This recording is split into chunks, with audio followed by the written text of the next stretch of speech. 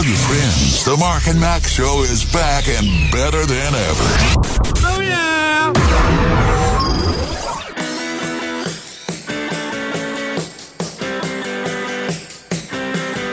LifeRadio.fm. It is the Mark and Mack Show, and it is a pleasure to be here. How you feeling this morning, Marky Mark? So far, so good. Thanks for How's asking. the Funky Bunch? They have a Winnebago. They live out on the street. Well, there you go. You know what's so funny about that is Marky Mark Wahlberg, when he came out with, Good Vibrations in the early, what was it, 90, 91, somewhere in there. You got me. And it was a big hit. But he was, at the time, he was just known as Donnie Wahlberg from New Kids on the Block, Donnie's little brother, who wasn't good enough to be in New Kids on the Block. Yeah. But by the time Marky Mark had come out, New Kids, they had already gone past their, teeny bopper peak. Right. So you go fast forward all these years later, and Marky Mark took that brief moment of, pop music stardom. Yeah. And became an actor. And got some decent roles. Of course, he's a very good actor, but Anyway, he becomes this huge, huge movie star. While Donnie, who was the much bigger star at the time back in the late 80s, early 90s, hey, granted, he does have a TV. I think he's on Blue Bloods. Yes, he's got an acting career. Yeah, he's on Blue Bloods. Yeah. But between the two of them, Marky Mark, much bigger, I would think. It's just kind of funny how those things work out. And I've never watched Blue Bloods. One of the other brothers started a hamburger chain. Oh, okay. I thought it was Donnie, actually. No, it might have been Donnie. Wahlburgers. Yeah, that's a cool thing. You tried to get me to watch that, and I'm like, I need to. That just sounds like a cool show. Yeah. Well, I don't even know if it's around anymore, to be honest with you. I know Blue Bloods is, though, and he's on that every week. Good for him. Yeah. Well, it's interesting how celebrities, when they, young guys like the Wahlbergs, they go through really weird peaks. I mean, can you imagine what it'd be like to be 18, 19, 20 years old and hit superstardom? Yes. Yes. That's just got to be hard, man. Yeah. And where do you go from there? You rehab. Yeah.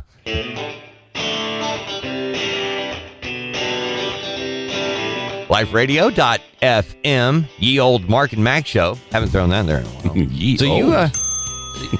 So you broke bad on the mower yesterday, man? Is that what we're talking about? No. It was Sunday. Oh, okay. I'm sorry. I'm lost on days. You know? That was part of the day that wore me out. Yeah. Oh, yeah. I remember that. Hey, man, tomorrow's a holiday. Oh, thank God. Yeah. All right.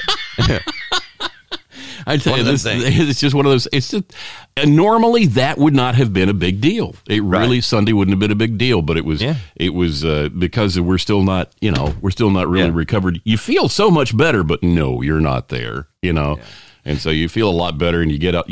As I like to say, you get froggy and jumping. You're not going as far as you thought you were. There you go.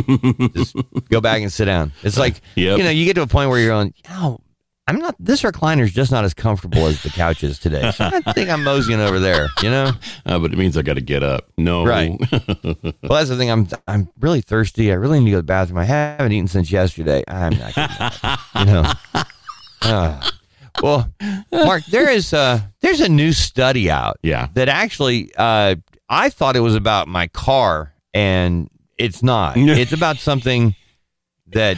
Well, we were talking about Hannah's car troubles beforehand. Yeah. I'm thinking it was a gas problem. Right. Usually don't have that kind of problem unless Dad's with you, but here we go. Right.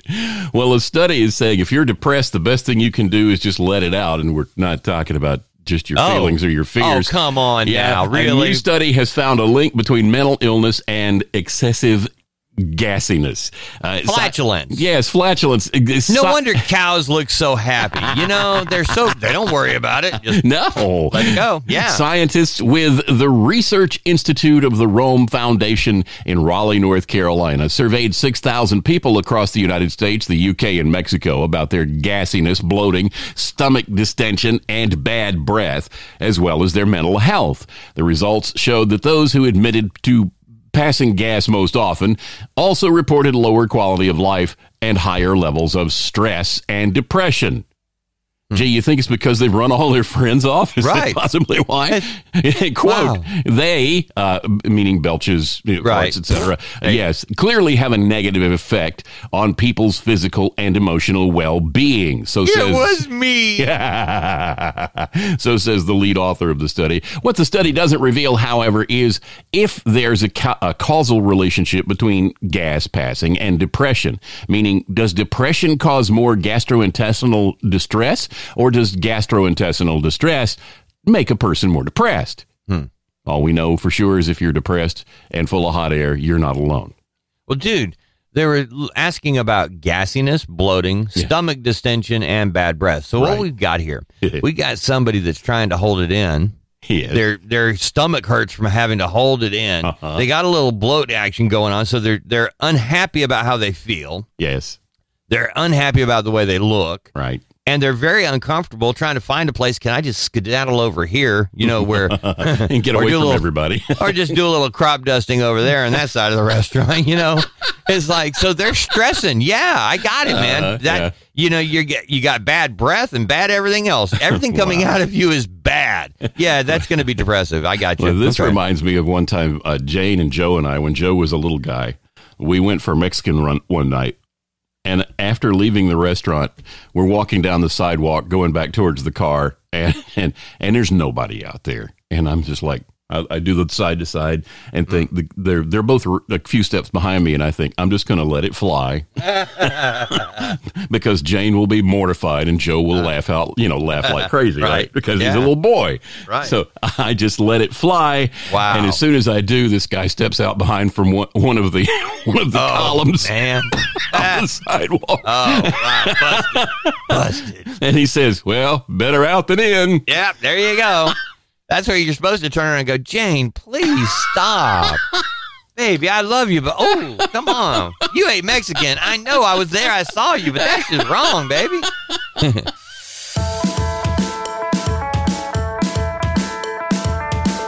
LifeRadio.fm, the Mark and Mack Show, cruising along and having some fun because, well, it's fall break for many kids throughout the great state of Alabama, but not all. We talk about we are in Alabama, and one of the things that really is interesting, and I don't know how this works with every other school system, Mark, but we don't have like the state of Alabama out on fall break this week, within the public school system, because within a public school system, you have the county. And in some cases, you'll have cities within the county that have their own school system. Yeah. They have voted to pull away and have their own. Yeah. And you could have like, I'll use Calhoun County, Alabama as an example. Okay. You've got the Calhoun County school system. Then you have the Oxford City school system, the Anniston City school system, the Jacksonville City school system, and the Piedmont City school system. And they all have different schedules. So you've got your kids are out this week. Somebody who lives, one of their best friends from church, they're out next week.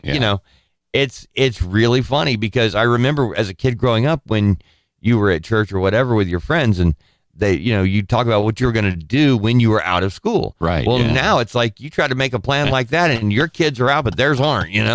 Very true. Yeah. Funny how that is. Yeah. But I remember we called it AEA week when I was a kid. Right. The Alabama Education Association, because all of the schools were out at the same time. Right. Yep. Not now. Nope. Not anymore. Wow. Yeah. All right. So, Mark, when we see stories that, like we had just a minute ago about, people being depressed about having gas and bad breath and everything else. Right. Yeah. I oftentimes know that my mother would be so offended by what we have said. And I mean that not in the negative religious tone offended. Just she would be upset that her son was talking about such things, Yeah. Because I wasn't raised to be able to do that. And, yeah. And I was not allowed to use the word stupid. Yes. Dumb. Gotcha. Dumb could not be used in most instances. Right. Yeah. But you could not say the F word talking about gas. Right. There were just certain. Did you have those kind of rules when you were growing up? I think stupid was one of those words that we weren't supposed to use, and there were other things. I remember one time I was in the hospital for something, and my mom was there. We're watching TV. And some guy on some show said some word. My mom says, "I don't ever want to hear you say that word." Right? Wow. So there were certain things. Yeah.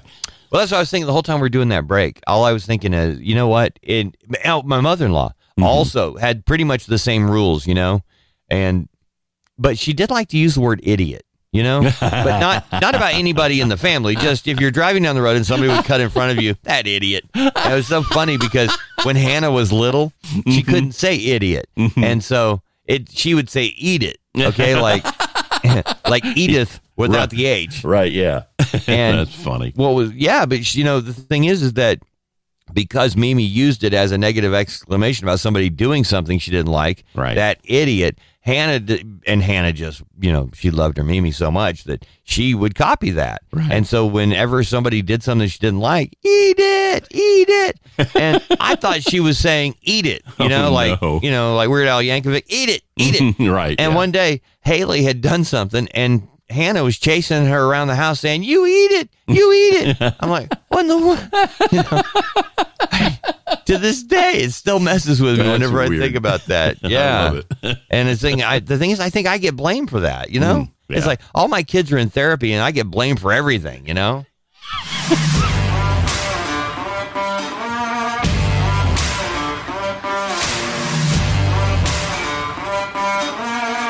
LifeRadio.fm. It is the soundtrack for your life playing all day long, and we just appreciate you joining us. We do ask that you share it with somebody. Just post it up on social media, say listening to the Mark and Mack show or listening to Life Radio, and you'll be doing your friends a favor and us a solid at the same time. Yay. Meanwhile, police in Vermont getting busy, you know? Yeah. The guy in Vermont sent multiple police departments on an extensive pursuit. It involved robberies and car crashes. This is the stuff out of a TV show or a movie or something. Police say the events started to unfold around 6:45 p.m. Sunday when they received a report that a man, later identified as Ben Webb, he's 38, of Middlebury in Vermont, was driving a green Jeep Cherokee erratically on Vermont Route 15 in Essex, approaching Colchester. Along the way, Webb pulled alongside another vehicle and demanded a debit card from the driver. Webb reportedly pointed a crossbow at the 22-year-old Essex man. Wow. Before fleeing when the victim pulled away.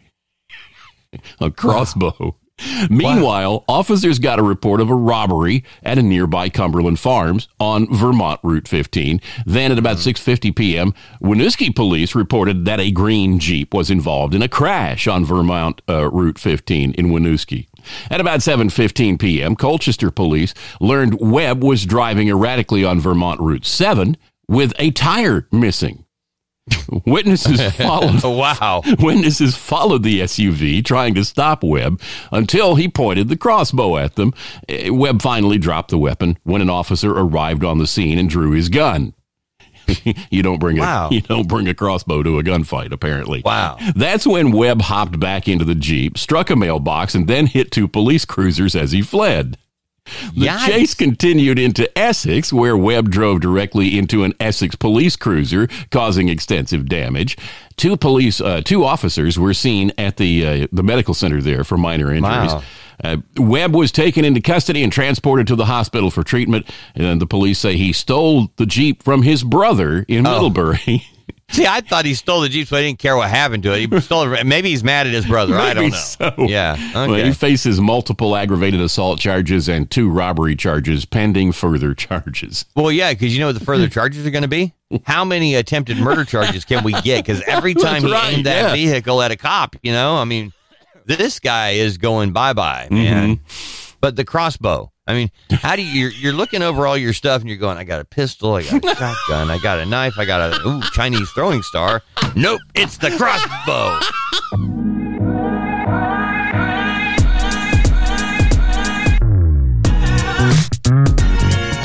LifeRadio.fm. It is the Mark and Mack show, and a pleasure to be here, mainly because we're breathing. It beats the alternative. Yeah. Hey, man, we woke up. Yay! Yeah. So, Mark, one of the things that over the years I've been fascinated with, and it actually goes back to something you told me many years ago. And it was about counterfeit bills. Oh, yeah. And how people in banks are taught to recognize a counterfeit bill. Because we were talking about the study of other religions and other things. And you had such a great explanation for it that it has stuck with me. And now I pay attention to those things so much greater. It's actually really simple. At a bank, they don't teach them to recognize counterfeit bills. They teach them to recognize real money. They teach them what it looks like. They teach them what to look for in it. They teach them how it's supposed to feel. You get accustomed to handling real money. So as soon as you touch a fake piece of money, you know it's fake. So you know a counterfeit because you're very familiar with the real deal. And that applies to your faith, because if you get to know, the closer your relationship is with God, the better you know Jesus, the more obvious what is not true will be to you. Once you know the truth, everything else is obviously not. And see, that has stayed with me because it is such a great example. Because there's many times. I mean, when you start looking at other religions and other facets of religion and different, when a pastor says something, and it happens, okay? You're in a church and it's been going fine, and you enjoy the camaraderie, the fellowship, and all that, and all of a sudden you've got a pastor that's kind of going a little left of center, or a little right of center, depending. I mean, I don't. That just doesn't quite sound right, and it's like, well, if you know what you believe and you know what the word says, you can't be led astray by somebody saying in the book of David, it says, and anyway, that's why that stayed with me, because it was at the time I was really doing a study on, because we were dealing with Islam and so many other different things. And anyway, it really gets into a lack of confusion when you actually do just study the genuine article. Yep. And so anyway, now whenever I see a counterfeit bill story, it just ding, In Washington State, a grocery store fell victim to a man using a counterfeit $100 bill last week. At a Fall City grocery store, a store clerk said a man used a $100 bill to make a $32.03 purchase, buying gas, cigarettes, and Laffy Taffy. Well, Laffy Taffy, holy moly, got to have that. Yeah. He got back $67.97 in change. And later, on closer examination, the bill says on the front, it says on the front for motion picture, copy money across. Oh, no. And motion picture use only on the back. Wow. According to the Secret Service, prop money has become the most commonly used counterfeit money today. Oh, really? Yeah. And the sheriff's office encouraged you to double check large denomination bills before you accept them. Dude, you try to use a bill at the little Dixie Mart and they're bringing out that yellow pen. I mean, come on. I thought you're going to look at it and it says motion picture money, and that's not a tip? It says for motion picture, copy money. Okay. It says it on the front. I was at a Dollar General, and it was one of those times where I was sitting, getting ready to pull out, and I was kind of blocked in, so I was waiting for him, and I see a guy go in the store, and within a very, very short period of time, he comes right back out. And I thought, well, that was odd. And it was odd enough that it made me get out of my car to go make sure that the person inside the store was okay, Yeah. It just, because the guy looked just something not right. And I go and I say, hey, is everything okay? Because I didn't know. And the woman said, the guy had a fake $100 bill, and he was trying to use it. And I'm like, wait a minute. As I'm watching the guy pull out of the driveway, the parking lot fairly fast, I'm like, wait, you didn't stop him? You didn't hold the money? You didn't call? You just let him leave? Yeah. Anyway, I left before it got crazy, but because I thought this is not going to work out well for me. I'm pointing out what seems to be obvious, but the thing that got me was the guy goes in, tries to use fake money, and they say no, and he just leaves. If it was me, okay, and I had a $100 bill, and the store says no, that's fake money, I'm calling the police. Yes, yes, exactly. It's like, to say, please, I've got this. I'm here with the. I would explain the whole thing. This money's supposedly fake, and here's where I got it. I mean, it wouldn't be. I'm for real. I would not just leave. No, and I mean that's kind of a sign. Yes, here's your sign. That guy knew it was fake. Yeah, but it's interesting that you have all these fake money scams because of printers and things like that. That do some incredible stuff. Oh, nowadays. Yeah, it's amazing what you can do today. But for motion picture, copy money. I mean, it says it's fake money on the front and the back, and they still took it. Here's your sign. Yep.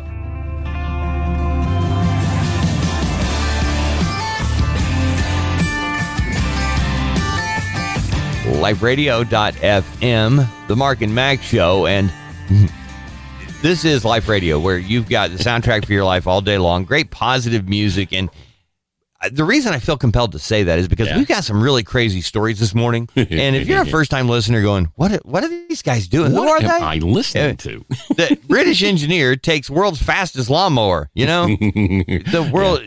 Mark, I was involved at a country music station where, I'm not kidding, it was right after I'd gotten to Alabama and near the Talladega Super Speedway, and we actually did a lawnmower contest, a race. Yes.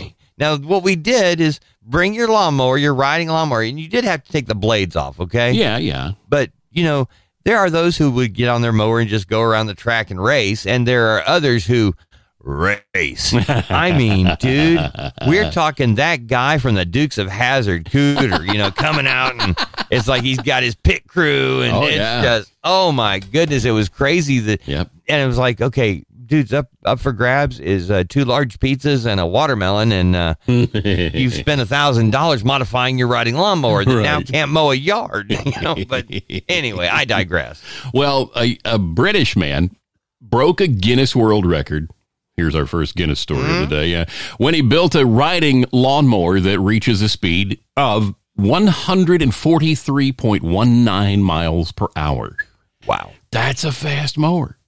Tony Edwards, he's a mechanical engineer from St. Martin's, Shropshire, England, said he became interested in building the world's fastest lawnmower about 2 years ago.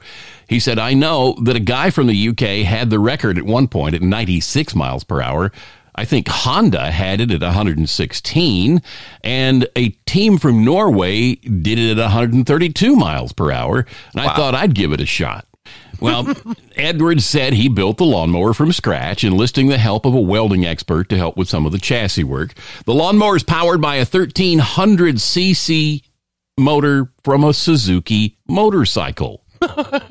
Edwards said Guinness also stipulated that the lawnmower had to actually be able to cut grass. Well, that would be the point, right? Well, in lawnmower racing, they don't have mower decks on them. And then there is lawnmower racing. So he said, I had to send videos to Guinness to prove that it was a lawnmower.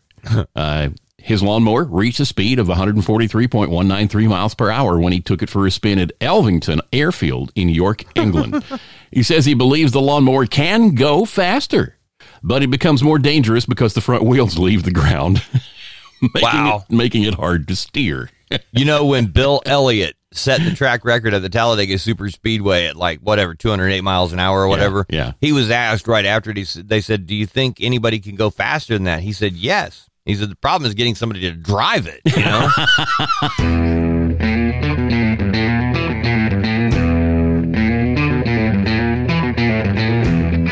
LifeRadio.fm. It's the Mark and Mack Show. Crazy stuff happening all around the world right now, Mark. Yeah. You know, I'm not one of these folks who spends a lot of time with the end times prophecy stuff. Yeah, it was fascinating back in the day. I would catch up with a lot of that and do a lot of studying, and finally got to the point it was like, you know what? I bet every generation has had moments, you know, where they looked at it and went, wow, this is biblical end time stuff, you know? Yeah. Like, think about what it would have been like during the Great Depression, you know, from the collapse of the stock market and economies around the world from 1929 to 1931, you know, and then the recovery process and just the Dust Bowl and all the things just in the United States. I mean, it was bad around the world, but just in the U.S. And then, you know, by the late 30s, and things aren't getting a whole lot better. And then here comes, you know, World War II. And I just have to think that during that generation, there were plenty of preachers, you know, showing how this fits the end times prophecy. And it's like, it really doesn't do you a whole lot of good. You know, it's like, focus on today, you know? Yeah. It's just, who do you know? You know, do you know Jesus? Okay. Yeah. Let's start there. I think the thing about that is it's fascinating to us, but for people who don't know Jesus, it's just a bunch of fluff, you know? Yeah. So isn't our purpose here to introduce people to Jesus? Well, you'd better do that by introducing them to something they'll be interested in rather than, you know, what you know, the things, those little things that will not interest them unless they're part of the family. Oh, yeah. You know? Very good point. Very good point. Because you and I could talk about things in the minutia of it all, like Balaam's monkey instead of donkey, because that really got me for a while. I'm not kidding. Just had one of those mental blocks, man. Here's Balaam. We get focused on things as Christians. We get focused on things, and we will dedicate huge portions of our lives to things that people who are not believers will have no idea. They're just like, that guy's nuts. But it's because they don't have the same frame of reference we do. And all we're doing is helping to reinforce their belief that Christians are crazy people, right? Right. When Jesus didn't do that. So Jesus, what did Jesus do? It's not what would Jesus do, it's what did. Well, he didn't do that. He related to people in a way they could understand, and he did things that religious people went, how? I was going to say, the Pharisees were over there doing the minutia, to make themselves feel better. And he's saying, these guys are whitewashed tombs full of dead men's bones. Don't do like those guys. I mean, they're breaking out the don't operation. Follow their example. Come on. Oh, wow. And that's where, it's so often, that we do. Look, there is a comfort zone in being in the box. Yeah. There is. There is a comfort zone sitting in the same spot for church every Sunday. There is a comfort to just associating with people who are like-minded. There is a comfort to not watching the news, not being informed, and just watching, programs and things that make us feel better. Yeah. But about, who we are and not concern ourselves with the rest of the world. But the problem is we live in a world that is lost, dying, and going to a devil's hell.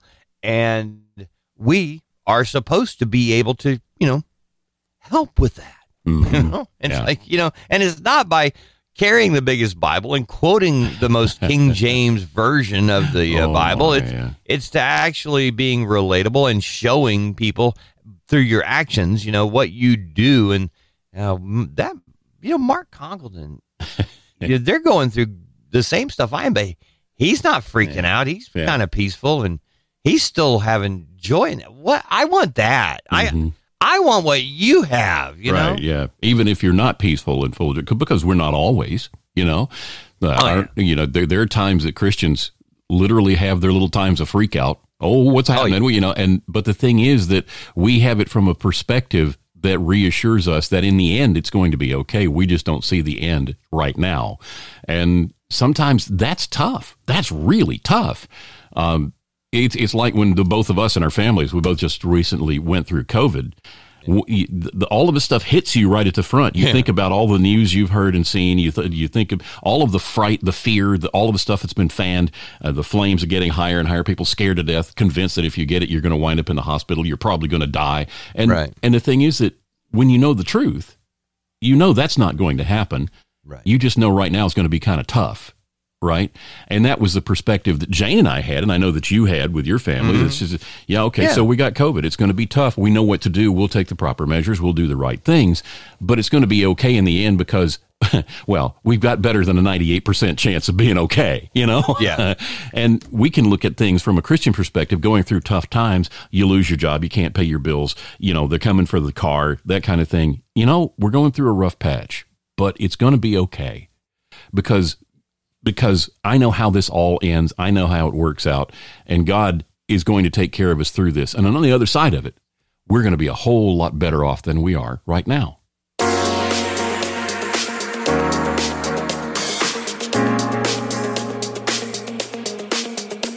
LifeRadio.fm. It is the Mark and Mack show where we do follow along with this stuff all day long about what's happening in and around the world. And, we've got Southeast Airlines dealing with their COVID mandate causing, many of their employees to now be former employees, and they're canceling. Dude, they're canceling all these flights, saying, "Oh, it's a weather related issue or whatever." Oh yeah, traffic control. Well, they blame it on traffic control and weather issues. Yeah. And then you go look at all the other airlines, and while Southeast canceled like 2,000 flights, American cancels 63. Right.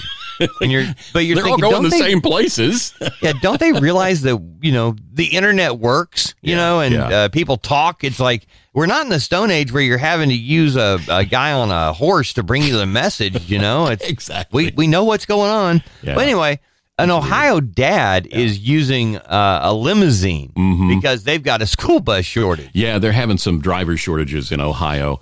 And this Ohio dad, his kids have missed a day of school because of this bus driver shortage. So he decided to help out a neighborhood, the kids in a neighborhood get to and from school, and he did it by using a limo. Sean Rogers Jr. of Columbus said his kids missed school Friday when their bus never showed up to take them to Graham Elementary and middle school. So he posted on Facebook to see if any other local parents wanted their kids driven to school in a limousine borrowed from his father's limo service. Rogers said he soon received dozens of responses that led to his giving 25 kids a ride to school on Monday.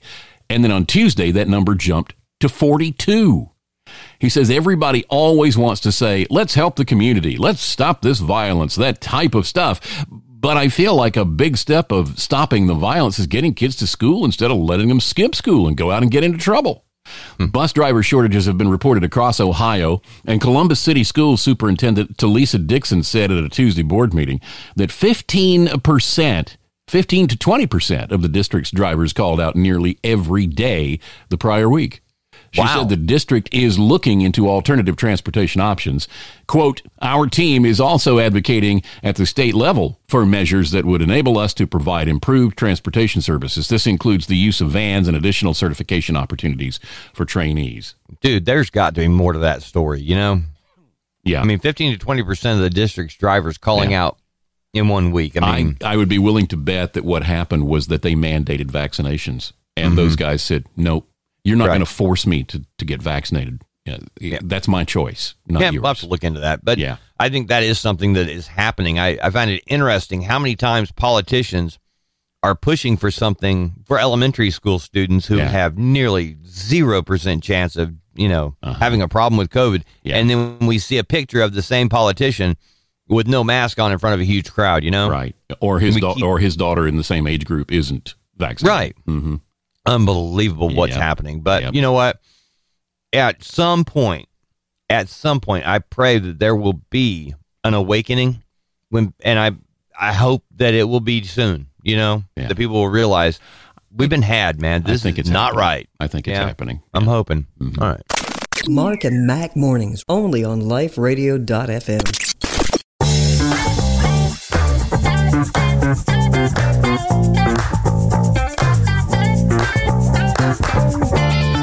LifeRadio.fm, the Mark and Mack Show. Mark just will text me a picture of something. We're sitting here doing the show, and I'll look over there and go, what is this? It's a picture of a cat. It's obviously not happy with something. It just happened. Yeah. He's pretty surprised. I get hung up, and I know I'm not the only person that this happens to. I'll be looking for something specifically online, and it'll take me to, I'm looking for a video or something, and I end up on YouTube. Next thing you know, I'm watching fat cats going to the bathroom, It's weird, isn't it? I find stuff all the time. That's where that came from. I'll stumble across something and go, oh, that's awesome. And I'll clip it and drop it on my desktop. But what gets me, though, is there are people who do, and I'm not knocking anyone who does this because I know that there are plenty of people who make money, on YouTube doing videos. Yeah. But having edited video in my life and done a lot of work, it's like I know the work that goes into producing these things, Yeah. And even though you sit there and you look at it and go, wow, that's just not even funny. That's, and yet you're sitting there watching it and it's like, all I can think of is the amount of time and planning and everything that went into making this really bad video. Yeah. And you're looking at it going, but they're making a living doing this. Yeah. And again, I know the work that goes into it just as you do. And it's like, this project had to take 2 or 3 days for this video. And you're like, wow, man. I watch these guys who do a video a day. There are a lot of people who, after Casey Neistat started doing that, there are a lot of people who do a daily vlogged video. And there's some of them, they shoot on the fly. Some of them they understand storytelling. Yeah. They understand how to make the pieces come together and they're compelling. Others shoot on their phone on the fly and there's no editing. to speak of. We're taking out the trash today using our skateboard. Well, things like that. Things like that. But then sometimes I can't tell you how many of them I watch where I'm sitting there watching, and I'm actually out loud. I'm saying, "Come on, focus your camera." Because they'll point their camera, whatever they're using for a camera, they point it at something, and usually it's one of these little handheld Canon cameras that has autofocus built in, and a little screen that flips out so they can flip it around and they can point it at themselves and they can see to make sure they're in the frame and all that other stuff. So they've got their own viewfinder on the side. And the thing is, they focus kind of slow. So they'll point it at something and say, "Oh, wow, look at that. I can't believe that." And by the time he's through talking about it, it's gone and it was never in focus, right? But he's so excited about it. He never noticed it wasn't in focus, but he left it in the video. Right. There you go. One thing that got me, and it's something that I didn't know existed until Braylon, okay? And it was YouTube videos for children. Oh, yeah. That are not necessarily educational. And it's like if you were telling a story to a 4 or 5-year-old, about the hackers and the hackers are the bad guys and these are the good guys anyway, and just making up stuff, that I would tell to Braylon, and they make a video of it, and they've got a whole team of people working on it, and they have this just. All I can do is sit there and think, okay, I got it that you're making a lot of money, and all that for doing these things, and good for you. Yeah, but. I don't want my child watching, this isn't where we want to be. Well, when we were at the beach, because there's these spy ninjas, it's a whole thing. Yeah, the spy ninjas, yeah. And they've gotten big enough that they actually have stuff for sale in Target now, okay? Wow. But while we were at the beach, we were walking down, Front Beach Road or whatever, and there's a restaurant that had an outdoor area, and people were sitting in the outdoor area, and as we walked by, there was a kid about Braylon's age that was watching a YouTube video, and it was the Spy Ninjas. And there was a brief moment of camaraderie, okay?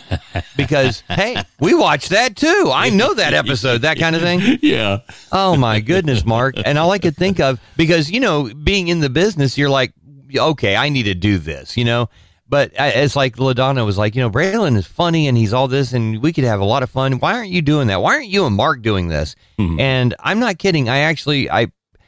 I sat there and I was like, well, okay, just to do this 8-minute long video that's really bad. Do you realize the work that would go into that? And I told her, I'm like, I could make one that bad, that quick, but I wouldn't want my name on it. I wouldn't, And she goes, yeah, but people don't care.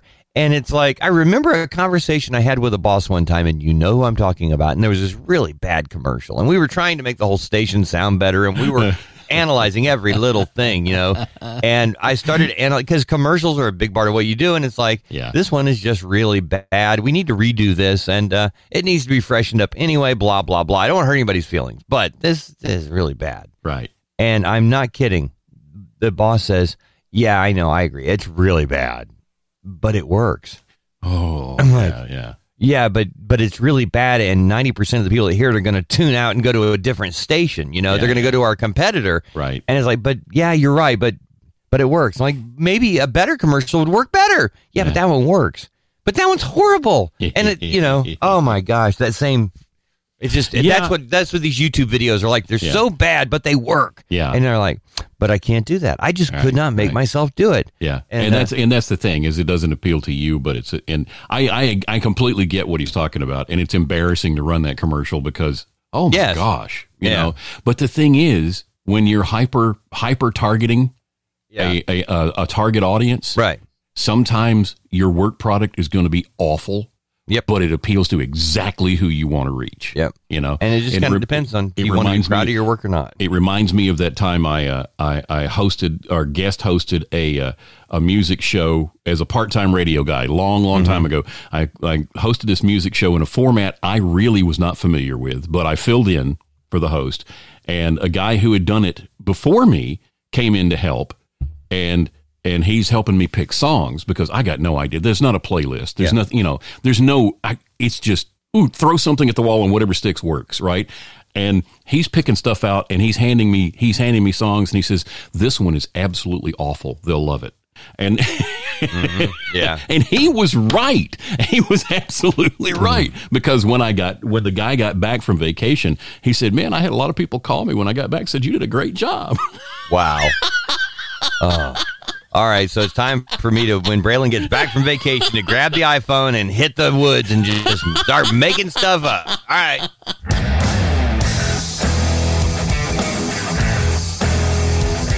LifeRadio.fm. It is the Mark and Mack Show. Great to have you with us today, and I'm going to jump right into it. A prison escapee posts an ad on a dating site. Mark, this has got to be a stupid criminal. It is. Go! A man in Hungary escaped from prison, where he must have been really lonely. One of the first things he did after breaking out was to post an ad with his name and picture on an online dating site. It didn't exactly make the love connection he was hoping for. The cops recognized him, set up a date at a local pastry shop, and they arrested him. Unbelievable. Mark, when somebody is that dumb, I mean, for real, how do they even get through life? You know what? I don't get it. It boggles my mind, what we hear and see in their real stories. The one that gets me, and it happens, I don't know how often, but I know it happens enough that I've seen news coverage of it, where the police have a lot of outstanding warrants or, for drug dealing or whatever, and the police will send out letters to these individuals about getting a free microwave or a free car or whatever, Yes. And all you got to do is show up because you've been selected, and they look legitimate, right? And they just send it to all the people they need to show up, that have a drug warrant. And the people come in, and it looks like a real seminar. And then they announce, oh, by the way, each one of you is now under arrest. Stay where you are. And, it's just... holy free holies. I mean, how do people not understand this? It's just... Well, that's why we call them stupid criminals.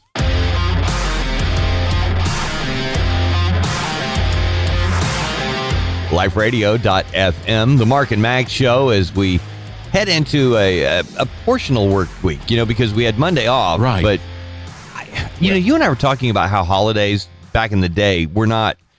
they weren't treated the same way as they are today. It seems like, we have a whole lot more, and I don't think it's a bad thing. It's just, I remember going to school on Columbus Day and learning about Columbus, and like Veterans Day in November, in a couple of weeks we'll have that. And I remember back in the day where it was not a holiday, it was a holiday, but you didn't get off work at a regular place. I think federal workers got off. Yes. And I remember working in a place who had a radio station where the sales manager was a veteran, and the general manager was a huge supporter of the military. And so he made it a big deal, to make sure that Larry was off that day, And anyway, I remember that, and it was so heartfelt, that you deserve this. This is the day. Yeah. And he actually sat everybody down at work and said, this is why Larry's not here. This is what he did. And he's like, when he broke it down that way, I was like, wow, this needs to be taught, Yeah. And now it looks like Veterans Day is more of a holiday than it was 20 years ago kind of thing. Yeah. In terms of people being off work. But anyway. Yeah. All right. Mark, authorities at LaGuardia Airport in New York got a little busy. Yeah, they did. They detained a man, which I guess is not unusual today. We get these kind of stories a lot. New York. You know what I mean? They detained a man with a vintage camera after a fellow passenger reported that the camera was suspicious. And, the incident took place over the weekend on Saturday afternoon at LaGuardia Airport after American Airlines Flight 4817 from Indianapolis, Indiana, made an emergency landing when a passenger reported a suspicious item on the plane. An unnamed female passenger who was traveling with her husband and children spotted a man across the aisle who she believed to be browsing through bomb-making instructions on the internet. The female passenger believed her suspicions were confirmed when the unnamed male passenger pulled out what she believed to be an explosive device and began fiddling with it. It turned out that the male passenger was browsing the web for information on vintage cameras, and the bomb turned out to be an antique camera of his own. Airline chatter was captured on liveatc.net, according to a report from the New York Times, in which one of the pilots can be heard saying, "We have a situation where a suspicious person, has an item that looks like an explosive device. We're planning to turn off the runway, and then we will plan to evacuate," he adds. The pilot later says that the flight crew aren't sure what the person has, but notes that everyone else is scared on the aircraft. Pilots made the emergency landing at the Queens airport, where the authorities took the male passenger into custody, where they searched and questioned him over the woman's accusations. Video footage of the incident showed the emergency responders surrounding the male passenger as he was detained on the tarmac, literally on the tarmac, laying down, face down on the tarmac, by the way, yes. Authorities also confiscated and searched the male traveler's bags. Inside, police found vintage cameras and a skateboard. Fawad Kuja, a passenger on the plane, told the Times that the pandemonium broke out during the flight, saying people were panicking and getting shoved to the ground. The slide opened and I jumped out. People were sliding and rolling down to the floor. It was crazy. The male passenger was not charged in the incident.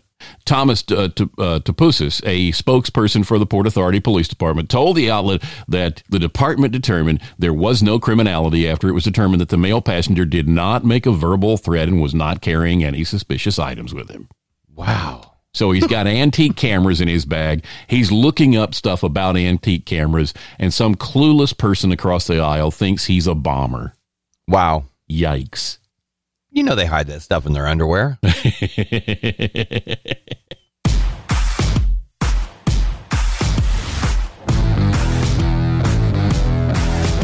LifeRadio.fm, the Mark and Mack Show, taking flight today.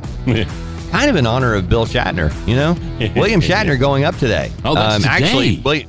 Actually, they've had to delay the takeoff due to weather. Oh, wow. And it looks like, well, I mean, it's going to be this morning, but right now looks like 9, you know, and it'll be in just a few minutes if it holds out. We'll wait and see, but wow.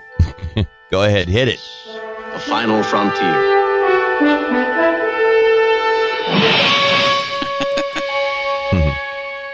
These are the voyages of the starship Enterprise. Well, not really. Its 5-year mission. To explore strange new worlds. 3.5. To seek out new life and new civilizations.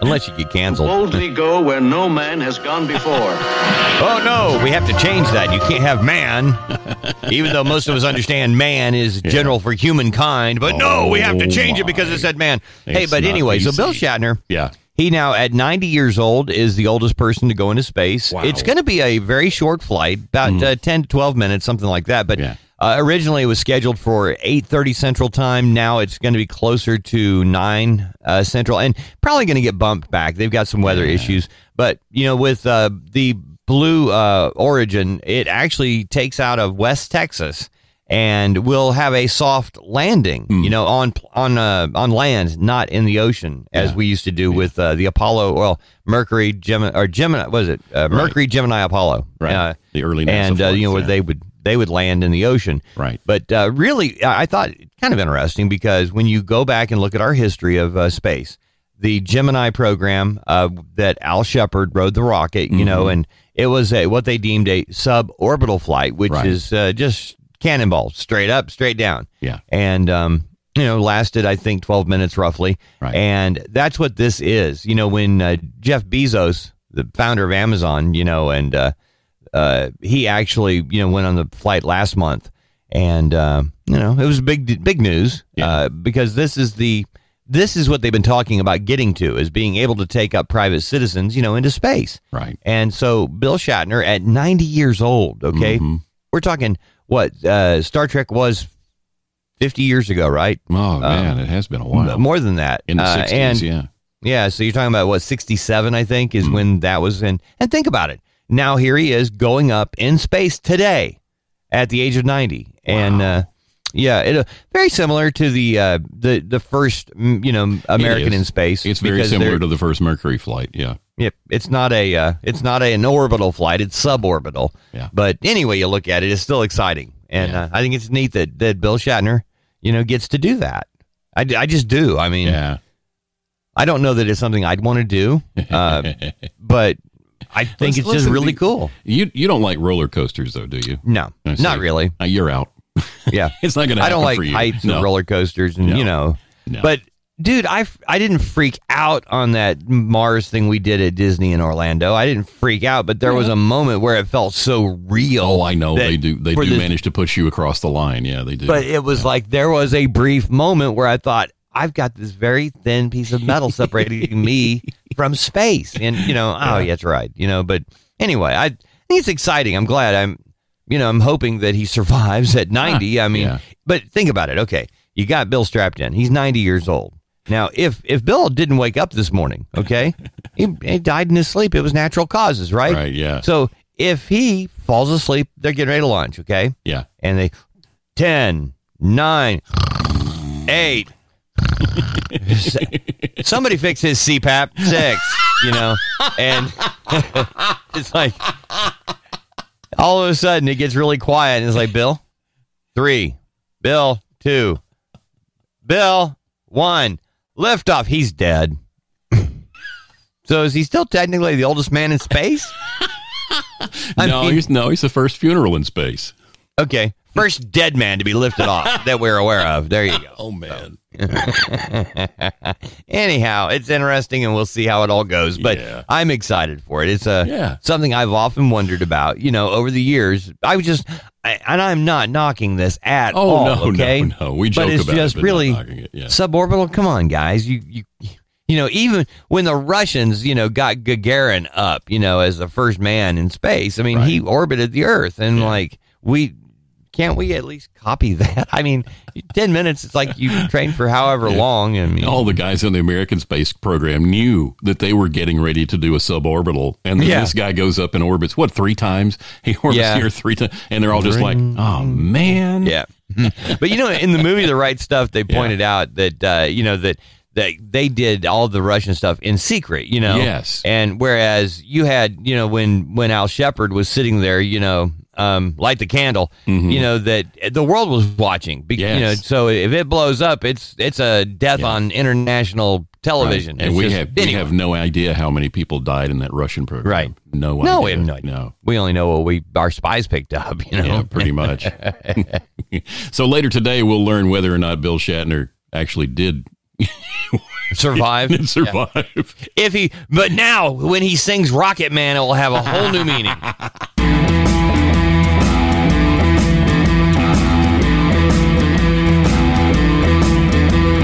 LifeRadio.fm, the Mark and Mack Show, and we're both a little hung up on Bill Shatner going into space. Just going to be honest with you. Yeah, we are. We'll have a total breakdown of it tomorrow, but or a total breakdown. Yeah. Too, Mr. Tambourine Man.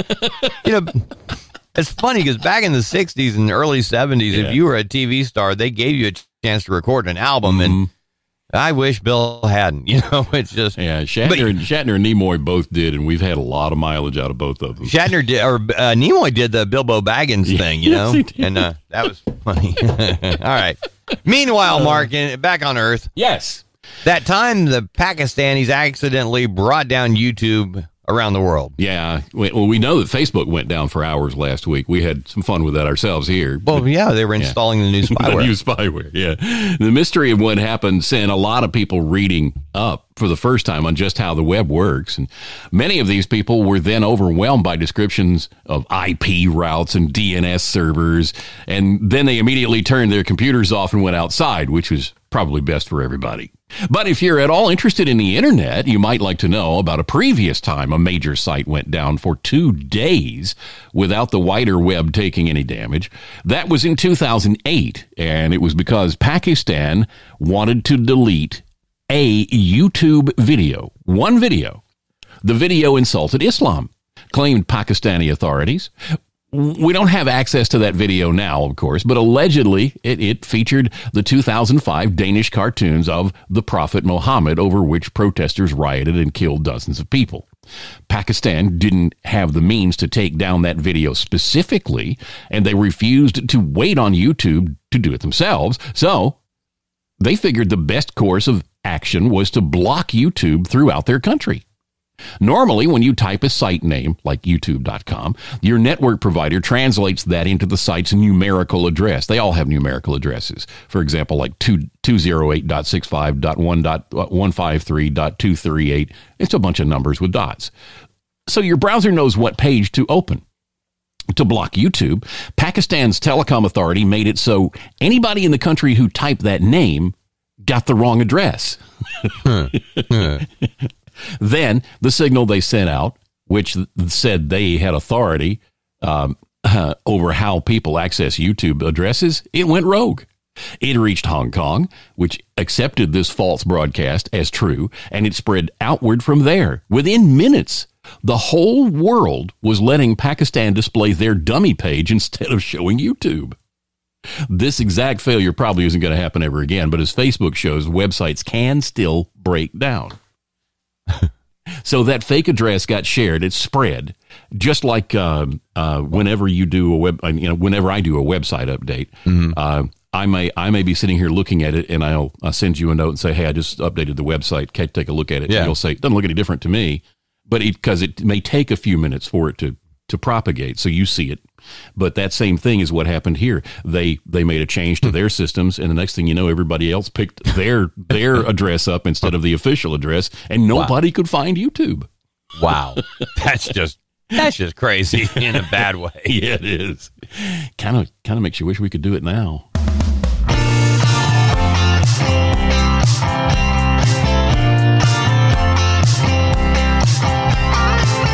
LifeRadio.fm. It's the Mark and Mack Show, and every time we talk about the Marty McFly hoverboard from Back to the Future 2 and 3, there are emails that follow up and try to convince me that, I'm not wrong. That there's no such thing as a hoverboard, and right, yeah, in the sense that the movies, you have those things called a hoverboard, but they're not hovering. They're just death traps for people over 25.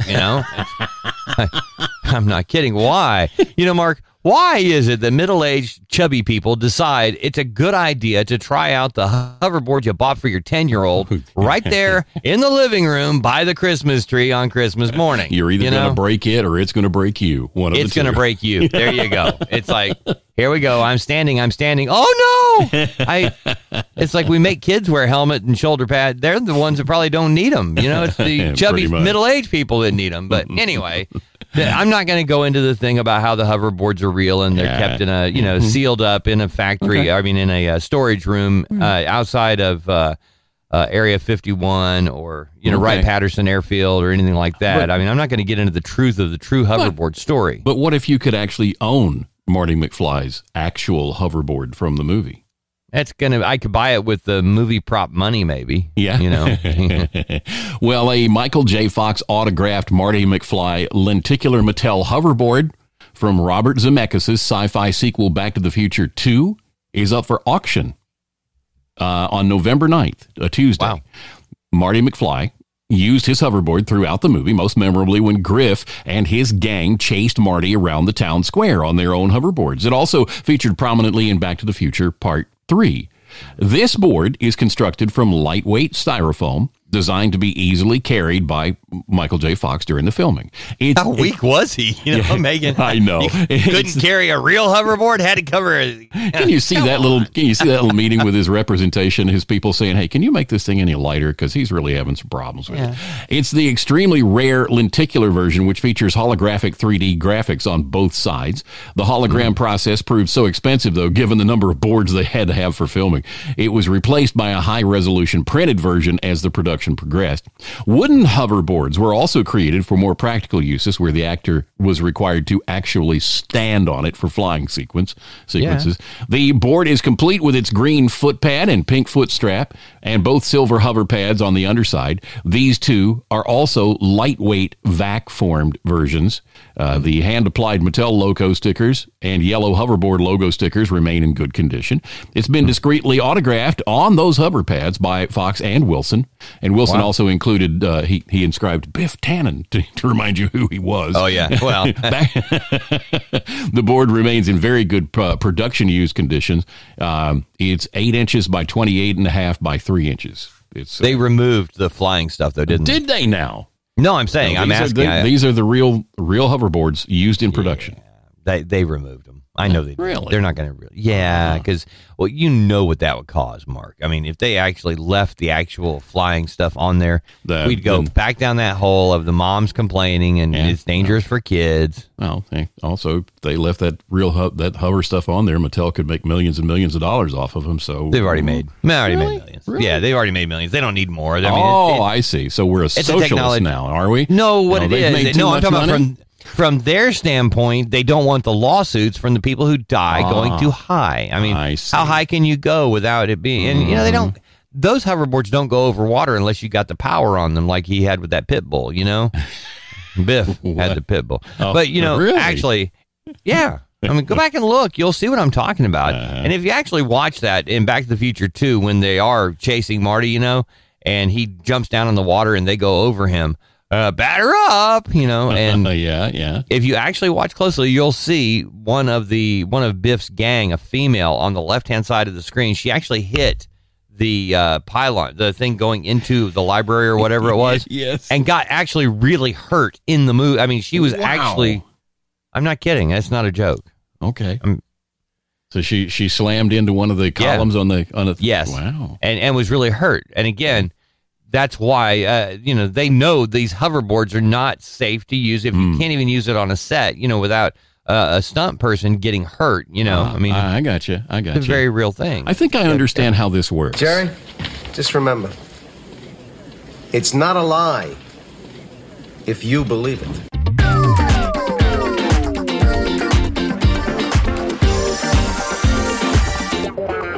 LifeRadio.fm. It's the Mark and Mack Show, and hey, we do ask that you share this with a friend, a neighbor, Facebook, so whatever social media you use.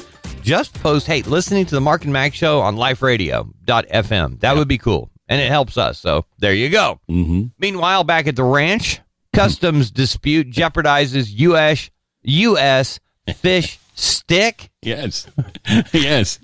A customs dispute at the U.S.-Canada border is threatening our supply of a key fish used for popular products such as fish sticks and the Filet-O-Fish sandwich. Oh, no. Yes. Fish sticks. If we can't have fish sticks, what will the kids eat at school on Thursdays? The Alaska pollock has a complicated supply chain. After being caught as part of the largest commercial fishery in the United States, the fish are transported by ship to New Brunswick, Canada, near the border with Maine. They're then loaded onto rail cars for a brief trip down 100 feet of track in Canada before they're put on trucks, and then they cross the border into the United States. Well, the U.S. Customs and Border Protection has alleged that shippers are violating the Jones Act, which requires that goods shipped between U.S. ports be transported on U.S.-owned ships. The agency has assessed more than $350 million in penalties to the shippers, records state. Two of the shipping companies have sued in federal court to stop the enforcement, which they characterized as heavy-handed, unexpected, and unfair. And all of that's probably true. The dispute left 26 million pounds of fish in cold storage in Canada until a federal court issued an injunction on Sunday to let the seafood be shipped into the United States. Members of the industry said they're concerned about permanent disruption to the seafood supply chain if the disagreement continues, which means your fish stick supply and your Filet-O-Fish sandwiches are in jeopardy. Mark, what, Dave? With all the things happening in the world today, where does this rank in importance? I don't know. I'm just thinking. Those stories we have about customers at Mackie D's and other places being angry and pitching a fit in the place because they can't get what they want. Yeah. I think we're going to have more of those stories now. It's not our fault. It's Canada.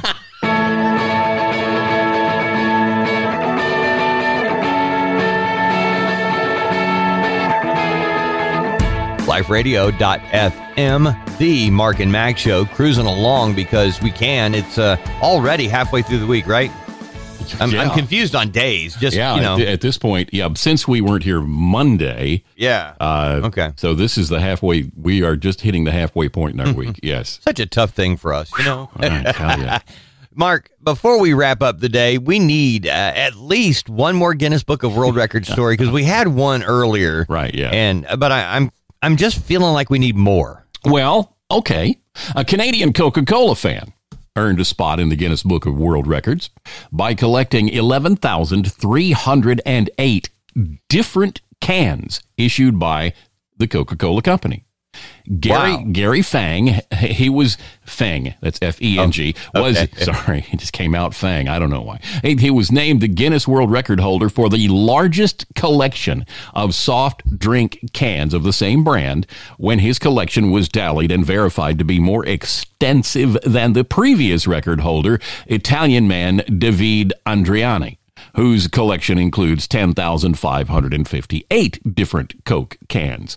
Fang's collection includes a 1955 can that was one of the first to be produced by the company, as well as a commemorative cans from multiple decades of Olympic Games, including an ultra-rare can designed for the 2016 Chicago Olympics, which never took place due to Rio de Janeiro winning the bid to host. The collection also features cans that were specially designed for drinking in zero gravity for the 1985 Challenger space shuttle mission and a 1991 expedition to the Russian space station Mir. He says the Russian version is actually more rare. I believe many can collectors are dreaming of having this piece in their collection. Mr. Feng says he still doesn't possess his dream Coke can. It doesn't exist yet.